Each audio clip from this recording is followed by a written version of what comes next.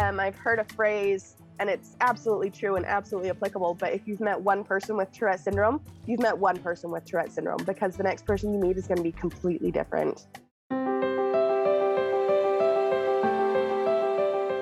Welcome to Stories of Hope in Hard Times, the show that explores how people endure and even thrive in difficult times, all with God's help. I'm your host, Tamara K. Anderson. Join me on a journey to find inspiring stories of hope and wisdom learned in life's hardest moments.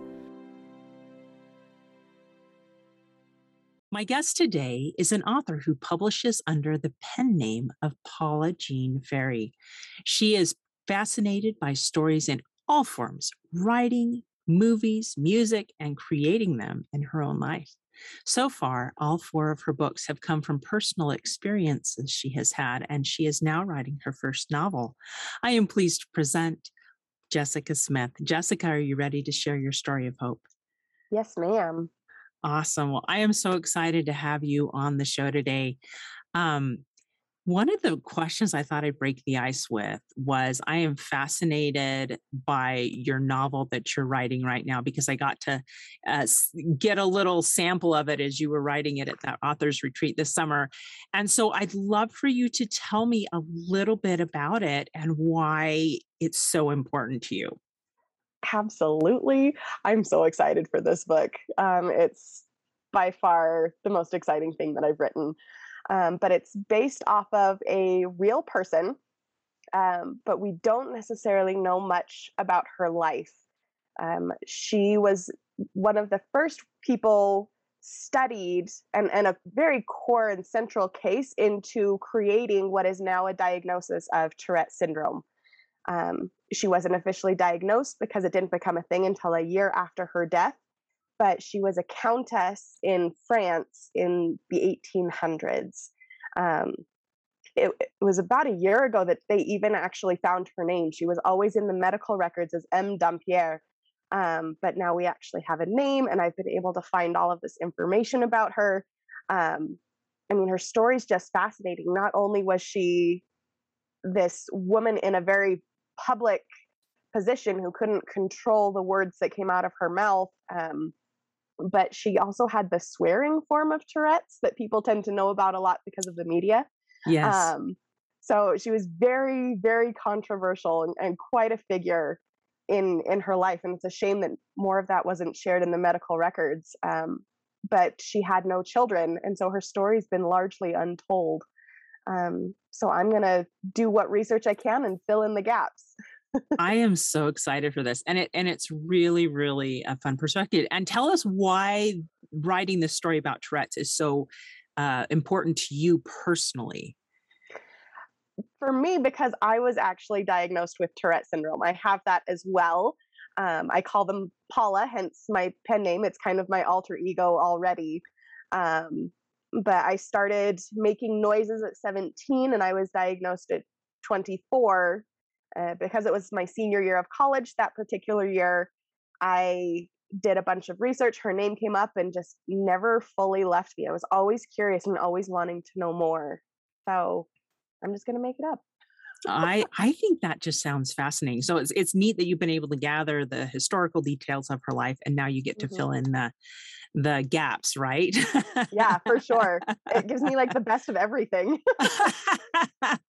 Absolutely. Absolutely. So life for you has looked a little different. Why don't you take us back to your teenage years and into your adulthood, where Tourette's has been impactful, and how that has what your life looks like because of Tourette's, and how it has given you a compassion for other people. My life is so completely different. I go home to my little bitty hometown and people just don't recognize me anymore. In high school, I was this shy, quiet kid. And if you asked me a direct question, I still wouldn't speak to you. I would nod or I would shake my head. I was basically mute. I wasn't, but it took a lot for me to really talk to people and open up to people, because I was just so, so shy. But once I started making these noises, I had to start explaining, oh, excuse me, I think it was a hiccup.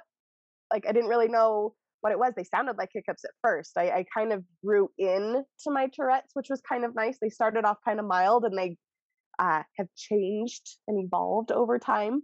Mhm. Um, but the biggest thing was that it allowed me to start connecting with other people. Some doctors, not all, will place Tourette syndrome on the autism spectrum. And the more I looked into it, and the more I researched it, the more I realized, oh, that explains so much about my childhood and why I was just such a weird kid. Mm. But at the same time, I'm so high functioning that it would have been something that was completely unseen. You know, Mhm. I just didn't understand other people. That's part of why I was such a reader as a kid. I devoured books. I was grounded for an entire summer because I read way too much. It wasn't the Harry Potter series, but it was a series about the size of Harry Potter. I read all of them from beginning of May to end of June, meaning I was technically still in school. Oh, wow. Um, my parents got a little concerned and I was grounded. They're like, that was your summer reading list. You're done. I'm like, oh, okay. Um, but having Tourette's, it made me start talking to people and I was able to kind of figure out the social aspects of life. And I wasn't suddenly so shy because I started to understand these cultural rules and expectations that I just didn't see. And there were so many things like that have just really changed so much about me. The fact that before I was diagnosed, I mean, I had this, there was a 7 year gap where I was undiagnosed and I just made these noises. And at first, like I mentioned, I thought they were hiccups. So people were like, oh, did you try drinking water upside down? Did you try, all of these hiccup cures? And when I told them, well, it's not hiccups, they got confused and they're like, well, but have you tried this? And have you tried this? Mm. And it was actually kind of a good self-esteem booster because I have this little fire streak in me somewhere, and part of me is just like, stop trying to fix me. I'm not broken.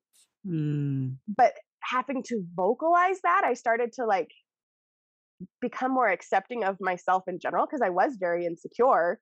Um, but all of a sudden to say I'm not broken, I'm okay, really helped me to internalize that. And then I got some really big ahas once I made it to college and was actually able to study this in depth. And my senior year of college, I did a senior research paper on Tourette syndrome and how it affects communication. Ooh. Blew my mind, completely opened up a whole new world, and that was a big turning point for me in my life. Wow. Wow. So, a lot of times with Tourette syndrome, you have some kind of a tic. Would you mind Mhm. explaining what a tic is and how it sometimes presents itself and how you feel when you need to tic? Just so that Yeah. people kind of get a general idea Yeah. of what it's like. Yeah, for sure. So Tourette's actually has four qualifying features. It's not just the presence of tics, but there has to be both a vocal tic and a physical tic. So there has to be something vocal that is uncontrollable. Sometimes that can be as subtle as clearing your throat, or it might be like me, where I have this opera diva that'll just let out this high pitched, beautiful vibrato type of a Mhm. thing. So it has this huge range. And then again, with the vocal tics, you have that swearing form, which is called copralia. With I actually have a form of vocal tics called echolalia, where I repeat sounds that I hear often. I picked up the opera diva tic when I was studying music in college before I switched over to communications. So I heard it, it came out. I've done that with time clocks, I've done that with various animal noises. Um, I repeat things. That's why they kind of sounded like hiccups at first. I hear hiccups, I sound like hiccups. Mm. Um, and that's called echolalia. There's also the physical forms of tics, which, again, you can have the inappropriate, which is capraxia, where you might flip people off or make very inappropriate gestures, touch people when they don't want to be touched. Um, there's echopraxia, where you imitate different movements that people are doing around you. Um, but again, they can be as subtle as an eye blinking tic, where you just blink your eyes pretty excessively, Most people might not know that. I've seen some as extreme as a poor girl who would grab her own throat and strangle herself, or people that will just randomly spin in circles as they're walking or fall to the floor. It looks a lot like demon possession. There are actually still some people who think that Tourette's is actually not a thing and that Mm. we're actually just possessed by demons, but it's not true. I promise I'm not possessed. Yeah, no, I've seen it in different formats too, maybe it's just a head twitch or I mean Hmm. it and I think that's the key thing to point out here is that Tourette's manifests itself differently in different people, Right. right? I've heard a phrase, and it's absolutely true and absolutely applicable. But if you've met one person with Tourette syndrome, you've met one person with Tourette syndrome, because the next person you meet is going to be completely different. I mean, that's why some doctors will say, yes, it's on the autism spectrum, while others will say, no, it's not. Because even something as subtle as that can vary so much from individual to individual. Mm, yeah. No, that makes a lot of sense. So, what does it feel like when you have to tick? Do you feel like it coming on or does it just happen? A little bit of both. There are some times where it'll just like pop out with no warning, and I'm just like, oh, there it is. I mean, Uh-huh. that's definitely how it started. It was just this little squeak that popped out of my mouth, and I'm just like, oh, excuse me, I think that was a hiccup. That was the closest like connection that I could figure when I Mhm. first started doing this. They just kind of pop out. There are some times where I might be able to feel it coming, where I can kind of feel, especially the physical ticks. I've got a shoulder twitch where my shoulder will jerk forward, and I do have like the eye blinking tick where my eyes will just kind of itch. Um, so you'll find me like rubbing my eyes a lot, because I need to get rid of that feeling, and I can do that either by rubbing them or by the excessive blinking. Mm, that is so interesting. So, coming from a being a shy child, and kind of scared to talk to people at all, Right. how were you able to process that and become okay with this is who I am? Obviously, you're very vocal about Right. Tourette's now, and I think that is awesome. That you've just embraced it, and this is me, right? Right. So how were you able to kind of go through that process to where you went from being shy to here I am?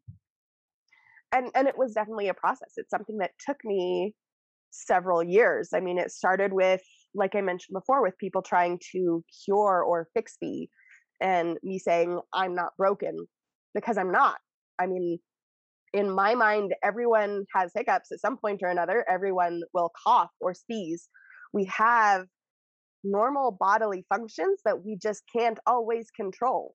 Um, I compare Tourette's very often to coughs. I mean, you can feel a cough coming and you can hold it back for a little bit.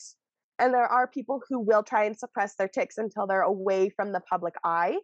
Um, I don't, because just like coughing, when you hold it back, you're going to cough up a lung, and when you hold back your tics, you're going to have what's called a tic attack, where it's amplified and so much worse and uncontrollable, like some people on in full on convulsions on the floor, just twitching.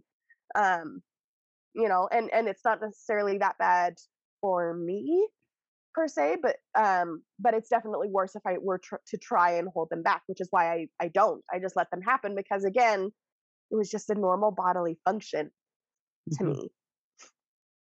So that was like the first part of the journey, is recognizing it's a normal bodily function, because I had nothing else to compare it um to recognize that I'm not broken.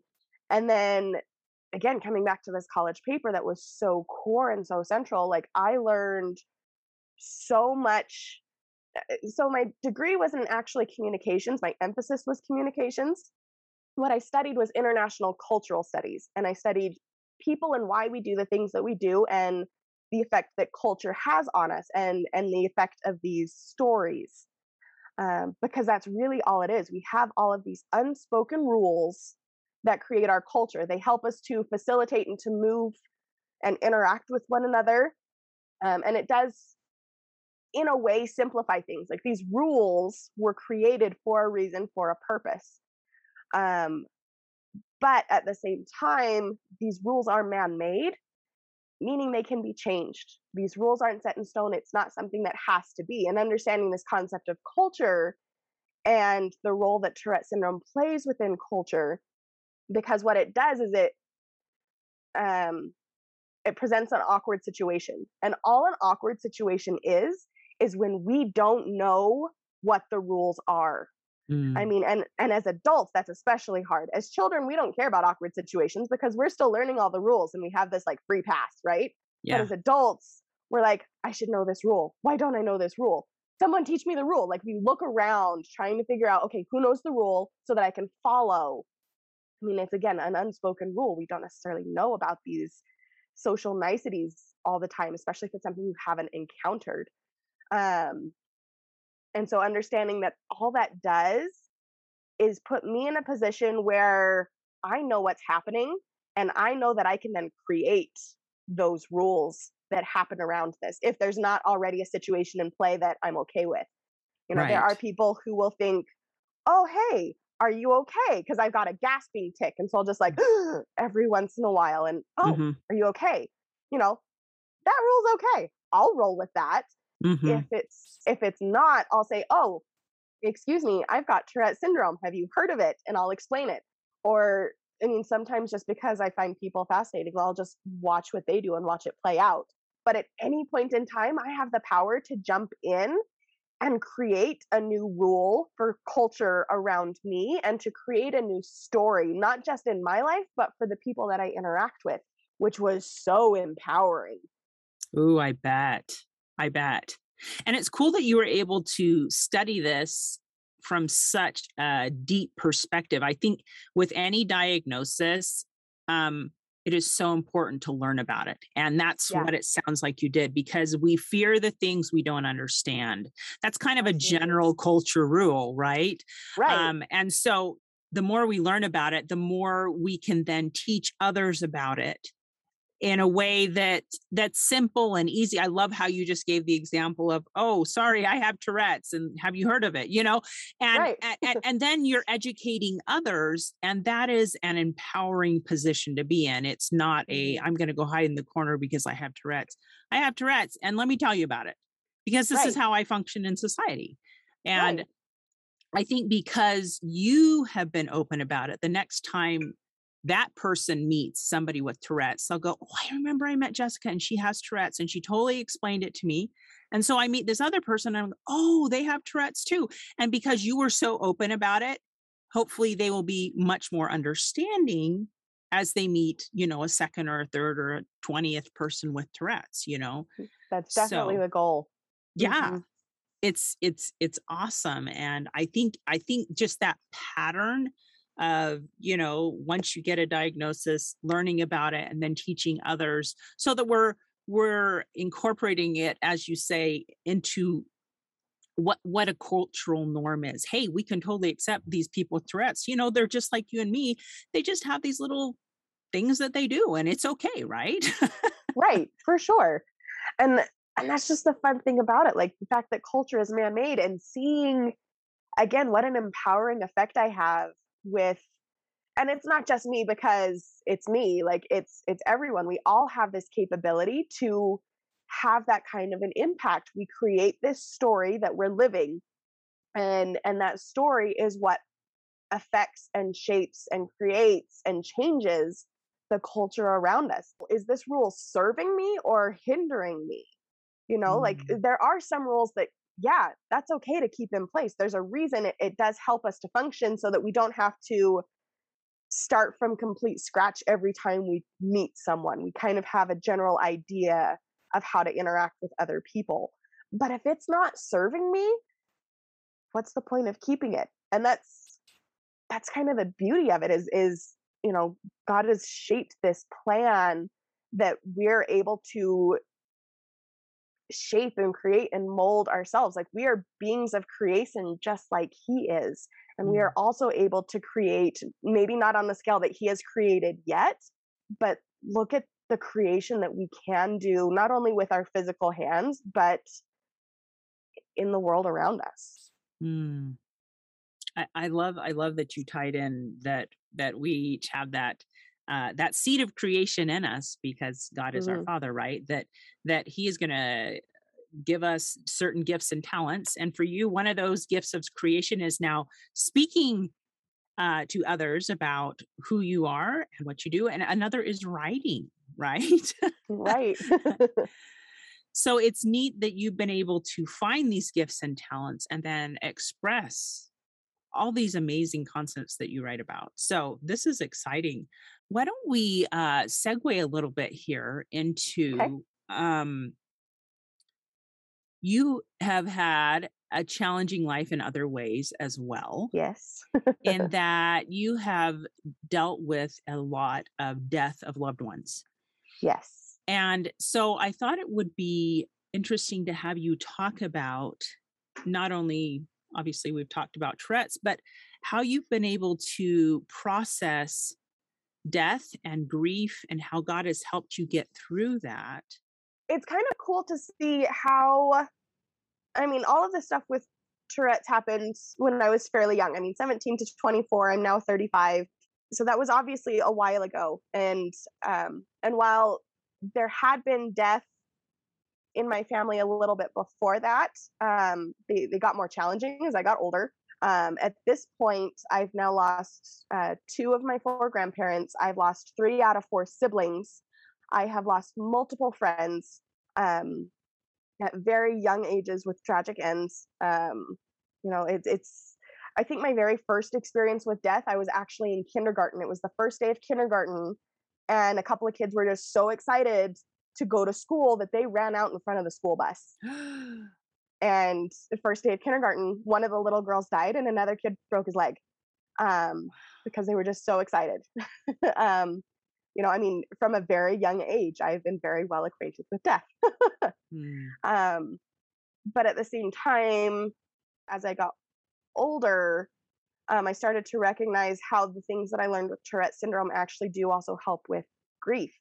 Um, because of the confidence that I found with Tourette syndrome, I started taking this bull in a china shop approach to life, and I just kind of like, hey, here I am. This is what we're gonna do. Like, what rules are we gonna follow? I don't know. And I make a lot of mistakes, but it's allowed me to take time to stop and look at, okay, this is my situation. These are the rules that are in place. These are the ones that this isn't helping me. If all I'm gonna do is be angry and bitter about it, I can recognize that this isn't something that's gonna serve me. In December of 2019, I lost my third of those three siblings, and my brother was murdered. And with murder, of course, there's going to be a trial and a court case. But I was able to sit and say, you know what? There's no way that's going to serve me. I don't want to be involved. I don't have to be involved. Mhm. Whereas other people, like for them, my mom and dad both sat down and said, no, I think I need to do this. And that was part of their healing process, but it's not part of mine. And just Mm. because my parents are involved doesn't mean that I have to be. And I was able to separate myself from that and take my healing journey where it needed to go.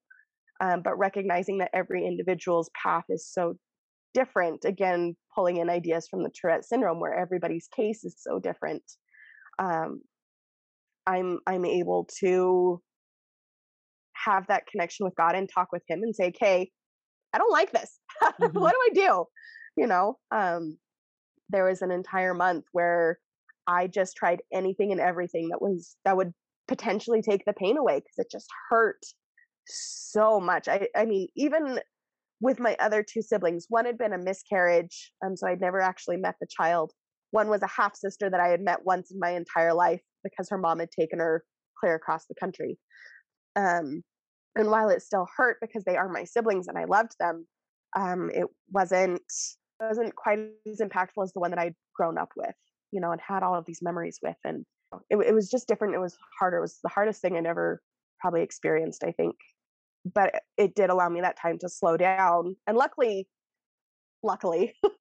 um, God shut the world down for me because I just couldn't handle it. So COVID hit, and I didn't have to deal with people, and I didn't have to go to work, and I could just take the time to focus on me and heal. We're going to take a quick break, but when we get back, we're going to have Jessica share some tips of things that were really helpful for her to help her process her grief, things that you and I can use as well. Stay tuned. Are you looking for a gift for a friend, sister, or mother who is really struggling right now and you're not sure what to get them? It's hard for me to sometimes find those gifts. And so today I'm so excited to tell you about this booklet, The Mother's Might. It's a perfect, simple, inexpensive gift you can give your friends, your family, your sisters, anyone that you want to share this story with. And it will be meaningful. It's not just a little piece of candy that they eat and forget. It's something they can read over and over again, because so often we as women feel alone and overwhelmed and burdened, and like there's so many things weighing upon our shoulders. And what I love about this story is that it points us to Jesus Christ in our times of trouble, that He understands us, He loves us, He knows what we're going through, and He is more than willing to help us bear that burden. And I love that about this story, that it gives not only me hope, but it will convey that sense of hope for all of you. So get your copy of it today, TamaraKAnderson.com/store. You can order 1, 2, 10, 20, however many you want, and we will get those to you so you can get them distributed. All right, now on to our show. So what did that healing look like? I love that you say that you were able to talk to God and have Him help you through that. But what you obviously felt a whole bunch of pain. Did you talk to Him about that? I mean, what did that look like? Did you journal about it? What helped you process the grief so that you were then able to finally come around to healing? What things did you do that helped you when you were grieving? Like I said, a little bit of anything and everything, because I'm willing to take this bull in a china shop approach and try new things and not be afraid of looking foolish. I tried things that I might not have been willing to try before, but I'd never experienced that amount of pain before. So journaling is obviously, as a writer, a huge aspect that has done so much for me in a lot of trauma that I've dealt with, not just in regards to death, but other traumas that I've dealt with as well. And prayer is obviously also a huge impact. When I go to my church, when I go to the temple, these were huge things. But because I'd always had such a Christian upbringing, there are things that just kind of seemed too weird and too out there. But because I was willing to try these new things, I was able to see that God is in a lot more than I thought initially. So the first thing I tried was this thing called restorative yoga, which, I mean, there's nothing against yoga in church practices or anything, but it was just something I hadn't experienced. But I tried something, I tried that, and it did actually help. Like, there was one session I just was in tears bawling and able to let go of a lot of that grief. I tried something called tapping, which, again, from a Christian perspective might sound kind of crazy, but I started to see God in more of these metaphysical practices that aren't traditionally Christian. Right. I started opening up to new ideas, and I found God and I found healing. And so I feel like I've just been able to open up and experience so much more as a result of that grief. Yeah. Yeah, I can see that. And I think it's interesting. Often we end up looking for different answers when what we're doing right now isn't working. And I think that's something I also found during COVID, when I was, after being at home for so long with my family, I was going a little crazy, and so I had to find some new relaxation techniques for me, because what I had used up to that point wasn't working anymore, and I had to find some other Hmm. things that would Right. relieve stress and anxiety and stuff like that. And so I think that's probably a really good principle to learn, is that if you're going to God and saying, please help me, I don't know what else to do, then sometimes you have to be open when he opens a door to you. They're like, well, that's dumb. Why would I do that? Right? Like, who would have thought that I would be suddenly this person who's involved with crystals and energy healing and chakras? And I'm just like, where did all of this come from? Like, but it all kind of comes back to, yeah, this grief thing did open up new pathways, and I found God there too.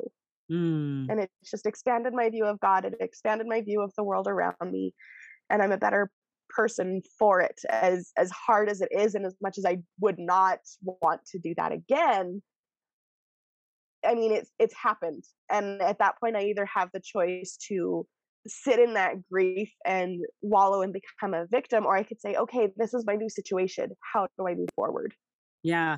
Do you feel that God was with you every step of the way? Like, here's the next step, here's the next step, or did he give you like the end picture, like you are going to be happy again someday, and here's 50 things you have to do? I don't know. How did that look like for you? I mean, and it was just kind of more of a step by step process. One of the things that I did was I attended, even know how to explain it, but Tamara, you're the one that actually introduced it to me. I saw a post that you had made about an event that Richard Paul Evans was going to do. And I'm just like, Richard Paul Evans, I'm in. I love him. I didn't even know what, but it was in that searching for something, anything. And I knew from experience that at some point I would be happy again, because I'd obviously dealt with death so much already. It was more just kind of a step by step process, and I had to kind of find, like, do I go here? Nope, that didn't work. Do I go here? Nope, that didn't work.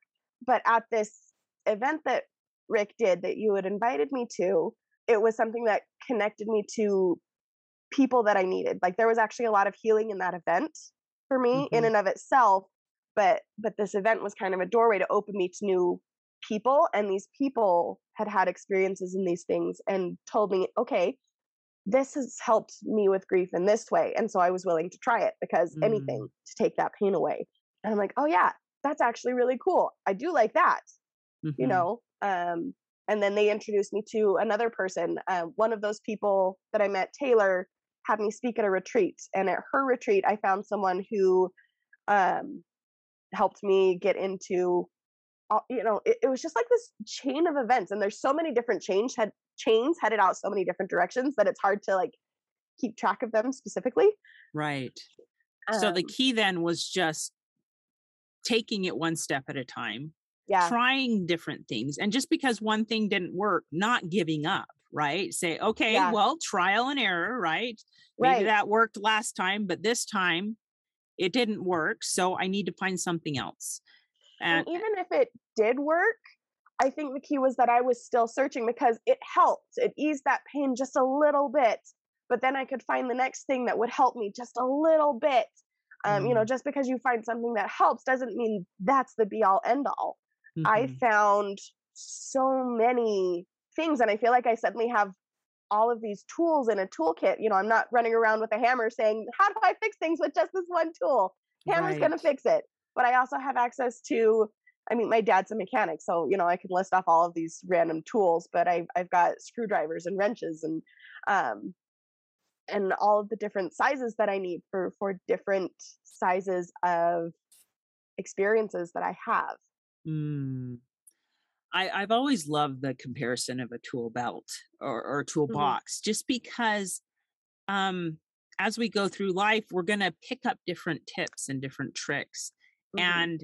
And sometimes we'll be going along and we'll have a situation like your closest brother pass away, and I don't have a tool for this, right? So I know Right. I need more. And so I think God wants us to keep learning and growing and having experiences. And the key is staying connected to him so that he guides you to take, okay, what's the next right step if this isn't the thing that's going to Right. fix it? What's the next right Hmm. step? And just hanging in there with God. You mentioned at one point when you were chatting there about being making the choice between being bitter. You could stay bitter or you Mhm. could get back to being your happy self. And Mhm. so my question is, how were you able to make that decision, especially when you're feeling so down? But how do you keep a happy perspective when life has been challenging and hard? Because sometimes that's hard to do. It's hard to paste on the happy face when we don't feel very happy. What what advice do you have for us in with regards to that? Don't paste on the happy face, first of all. I if I'm pissed, you're gonna know that I'm pissed. If I'm sad, I'm gonna be like a bawling hot mess. I have this no shame concept again because of my Tourette syndrome. Like I've already barked in business meetings and screamed in the middle of church functions. Like, I've already learned how to deal with embarrassment, quote unquote. Like, but that's part of the problem is that sometimes we get embarrassed by our emotions. We get embarrassed that we're still grieving. It's been almost 2 years. I'm still grieving. I'm obviously a lot better at it, but my throat still chokes up when I talk about my brother. I don't know if you could hear it when I was talking about it, but I was definitely trying to keep talking despite the fact that tears were starting to form. Mhm, Um, and while they didn't actually form, I do allow myself to still feel that grief because it is still hard. mhm. It's not something that's going to go away. It's something that um, I'm going to miss my brother for the rest of my life until I get to see him again in the hereafter. That's just the hard fast of it. It's something that you learn to still somehow move forward with instead of sitting in that grief. Like I will feel that grief, but if you're having a crying session, you only have so many tears and you can only cry so much. But then at that point, you have this, and at that point, you're kind of done, and you say, okay, now what? Do I want to sit here and like start myself crying again? Or do I want to see, okay, what now? Like you kind of have that breath and that moment of pause where um, God's able to jump in and say, you know, it's okay. Like you've had that emotion. And I'm like trying not to cry now, but I'll probably go cry after this is finished recording. um, Sorry. you're good. No, I think you've given us some really good points in there. The first we were talking about how to not stay in the bitter part of it, but to Mhm, transition into what's next. How do I mhm, get back to my normal happy self? mhm, And I think the thing that I was able to pull out of that was be where you are. Don't be embarrassed for where you are. yeah, Um, if you're feeling sad, then you're sad. Allow yourself to feel sad. Process that. But then for sure. reach a point where you take a breath and say, "Okay, what's next? What's the Mhm, next step up and out of this pit of grief that I'm stuck in?" Because God, as you've been talking, gives us those steps just one at a time. Okay, now try mhm, this, mhm, now do this. And it's that line upon line principle that we hear in the Bible. It's just baby stepping our way through different situations in life, and he's with us in and through all of it, right? mhm. Absolutely. Are there any other thoughts that you have about transitioning back towards normal life and being able to truly feel happy again? And I kind of like that you brought up this concept of normal life, especially given your book Normal for Me, because I mean, what was normal before is obviously not going to be your normal going forward. My normal Correct. before involved two living siblings, and I now only have one living sibling. Mm, My normal has obviously changed. And that again kind of ties back to those concepts of Tourette syndrome of these rules don't fit anymore. We have mm, to make new rules, and it's okay to make those new rules. It's hard, um, but understand that we still have to create something new. I've studied a lot about creativity as of late. Um, and one of my favorite things that I've learned about creativity is actually how everything is an act of creation, even destruction. Because if you destroy a building and watch that building come down, you think, well, that's the opposite of creation, right? But no, it's actually still an act of creation because you suddenly have created space. And there Mm. is suddenly space where you can now build something new. Maybe you didn't want a skyscraper there, so the building came down and you build a quaint little country cottage. Maybe instead you want a palace. Maybe instead you want to build, you have space, and as we go along and we gain those tools and those resources, we can then build something new and something better, and create something that's much more fitting for who we are and who we want to become and who God sees we have the potential to become.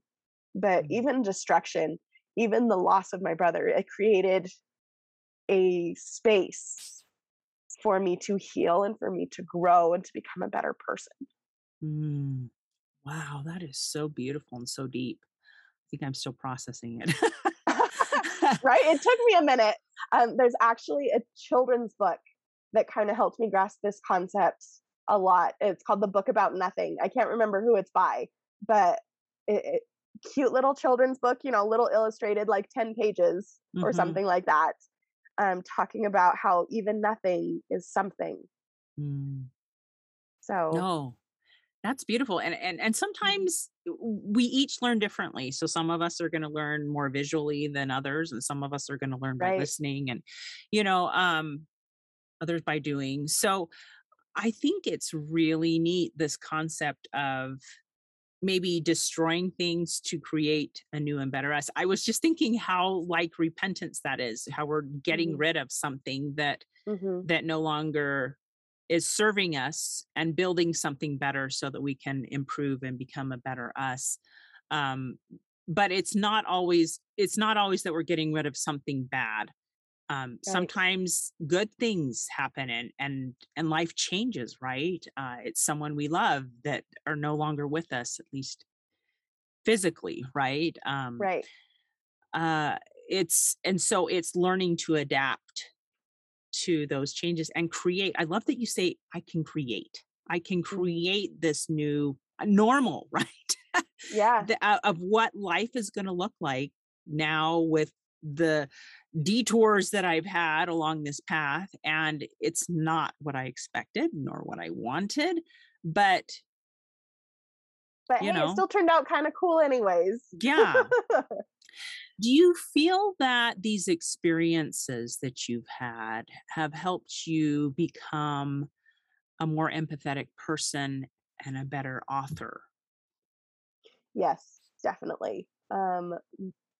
One example, having lost my brother and that being a recent circumstance, as I was doing research on this woman with Tourette syndrome, she actually also lost a sister. She Mm, had one biological sister where they had the same mother, same father. Her father passed away when she was like 6 months old.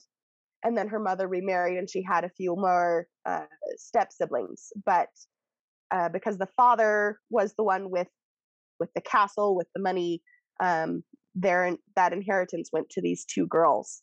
mm, Um, and she was actually the younger of the two, and she lost her older sister. That was probably someone who protected her. Like I would imagine that sister relationship was super close. And so that was actually one of the first scenes that I wrote because I knew that would impact her.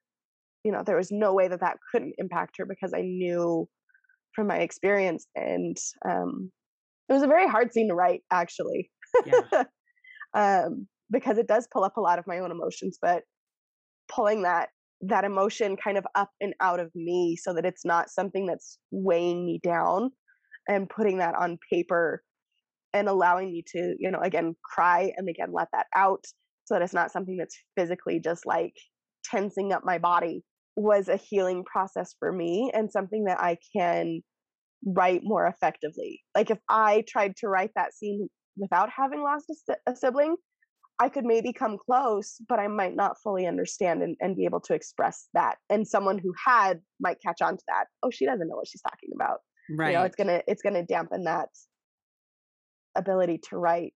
And it's funny how it brings up so many little details that you just wouldn't think about. It was funny because being a member of the church, when we lost my brother, people of course brought meals to us because we could not function. Mhm. at a normal level. Yes. I've never been able to not like I couldn't even drive myself home. I lived up in Salt Lake and my family's in Las Vegas, and about halfway through, I'm just like, I can't drive anymore. I know how to drive, but I just physically can't drive. It's not even like a taxing thing, but I couldn't do it. I had an aunt and uncle that had to come pick me up and take me home. Um, but in receiving all of these meals, there was a lot of chicken. Um, and it was just kind of funny because, like, note to self, like, beggars can't be choosers. We were very, very grateful. Like, don't get us wrong. But at the same time, we're just like, we kind of want some beef. Note to self, when we're taking meals to people, bring beef because everybody brings chicken. And so I know to do stuff like that. I know how much food is going to come. So some of the best meals we got were actually already frozen and we could just defrost it whenever we needed it. Like, Mm, that was brilliant. Whoever mhm, thought to do that. mhm, And so it helps me to care for others because I see, that was actually a really good thing. I enjoyed that. Or, that didn't really help much. Don't mm, say those things because hearing them as a person, um, I can't even think of some of those phrases because it has been a couple of years, but there were some phrases that didn't help.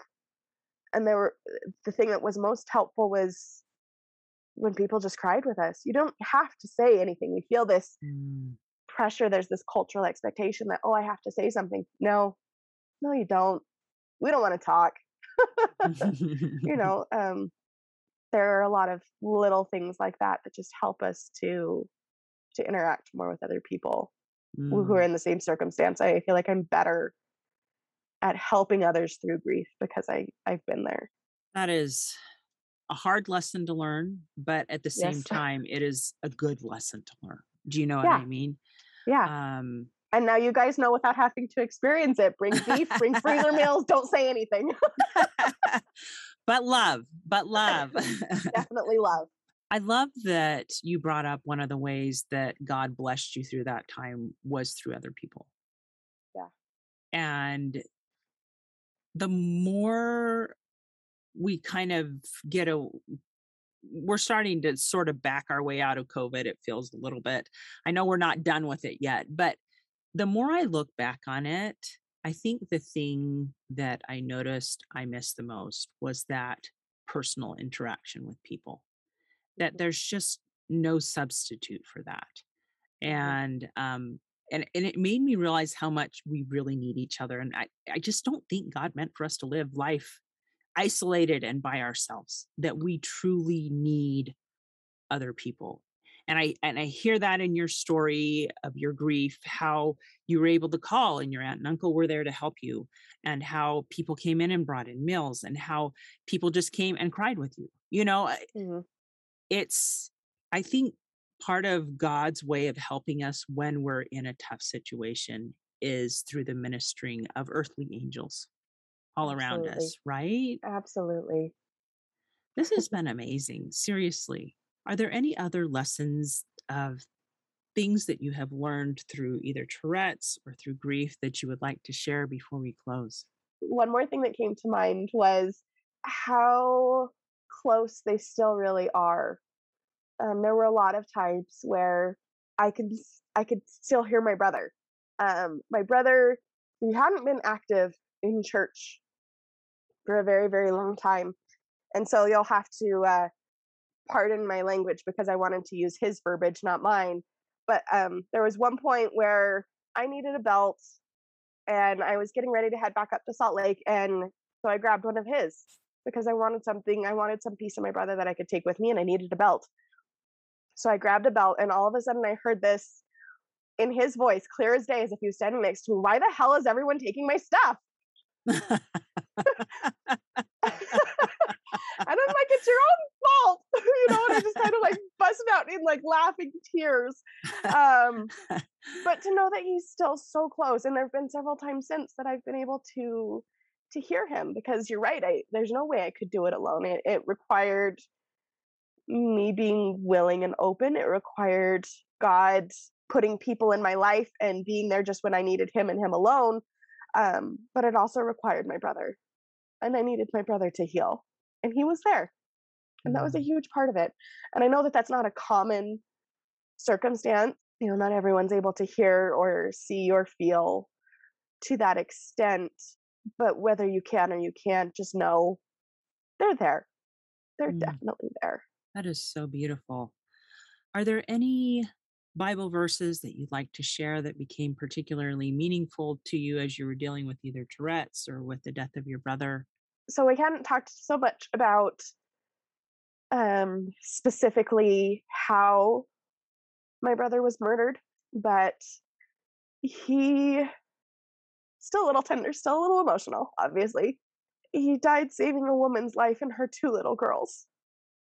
And so the verse that always comes to mind when I think of him is greater love hath no man than this, that a man lay down his life for his friends. Because while my brother wasn't super active in church and in religion, he was still very close to God in his own way, even if he didn't necessarily recognize it. He was still very moral and a good man. And that's what he did. He gave down his life just the way the Savior did. That love. And again, coming back to that concept of no man is an island, we can't do that alone. If Travis hadn't died, how many others would have? How differently would that circumstance come about? How bad would it have been? At one point, we learned that the woman that killed him had a knife to one of the little girls' throats and said, "Do you see what your mommy is making me do?" And who knows where things would have gone if Travis hadn't stepped in, you know? I mean, that poor little girl is already going to be so traumatized from that experience. But at least she made it out and is hopefully able to find some healing and some peace, which also brings a little bit of hope is that he not only saved their lives, but he hopefully was able to impact them and make their lives better. Wow, that is quite a verse, and I'm over here crying too. So, my goodness. Before we close, would you mind telling us a little bit about where people can find you and contact you online? So part of the reason I chose a pen name is because Jessica Smith just isn't searchable online. I did some research before picking a pen name. And if you were to type in Paula Jean Ferry, I am what pops up. Um, you Yay. know, I've got like the first 3 pages of Google before you start seeing other combinations of Paula Jean or Paula Ferry with other names tossed in. So paulajeanferry.com is where you'll find kind of every central aspect of me and what I do as an author and with creativity, because I do a lot of other things as well. So that's kind of my central hub. But all of my social media, my handle is usually Jess Squeaks, JESSS, 3 S's because I'm weird, QUEAKS. But that's where my social media platforms are. But again, Paula Jean Ferry, I'm what pops up. That is awesome. Well, Jessica, this has been absolutely amazing. And I'm very thankful that you've been willing and able to share with us not only a little bit about Tourette's and what that looks like, so that we can have more love and understanding and passion towards those we meet who are struggling with this, but also how to deal with grief and for being so raw and open, because I think that is what makes us feel like people get us is when somebody's willing to dive deep and share part of their heart. And I love that you've been able to do that not only verbally in the podcast today, but I love that you have been able to incorporate this into your upcoming book. So you'll have to keep us posted on that, or you can find information on Jessica's website, Paula Jean Ferry, FERRI.com. And tell us the name of your upcoming book, because I think this is awesome and hilarious all at the same time. Right? I'm so excited about this. And I didn't come up with it. A friend of mine did, but I'm like, I'm going to steal that. I'm actually going to use that. And she said, okay. So, but it's called Madame, MADAMN, because she had this wearing form of Tourette's. So it fit. Yes, it does. So we'll look forward to that book when you're finished writing it. So thank you so much for coming on the show today. It's been an honor. Hey, thanks so much for listening to today's show. If you like what you heard, subscribe so you can get your weekly dose of powerful stories of hope. I know there are many of you out there who are going through a hard time, and I hope you found useful things that you can apply to your own life in today's podcast. If you would like to access the show notes of today's show, please visit my website, storiesofhopepodcast.com. There you will find a summary of today's show, the transcript, and one of my favorite takeaways. You know, if someone kept coming to mind during today's episode, perhaps that means that you should share this episode with them. Maybe there was a story shared or a quote or a scripture verse that they really, really need to hear. So go ahead and share this podcast. May God bless you, especially if you are struggling, with hope to carry on and with the strength to keep going when things get tough.